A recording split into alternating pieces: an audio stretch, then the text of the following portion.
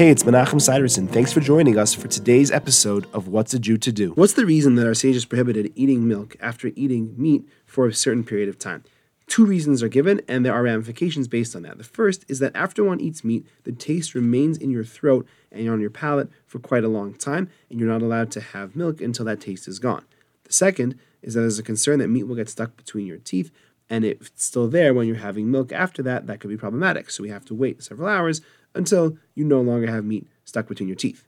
According to both of these reasons, even though you might say, well, even after 6 hours pass, there might still be meat stuck between my teeth, or I might still have that flavor in my mouth, our sages taught us that once 6 hours have passed, or whatever time it is, the fatty residue has certainly been dissolved by saliva, any remaining meat particles have been decomposed and are no longer considered meat, and as such, it's not a concern. Because of these two opinions, and we're strict for both of them, in both of the following cases, you're not allowed to have milk until the required amount of time passes, even though only one of the reasons apply. For example, if you chew meat and then spit it out without swallowing it.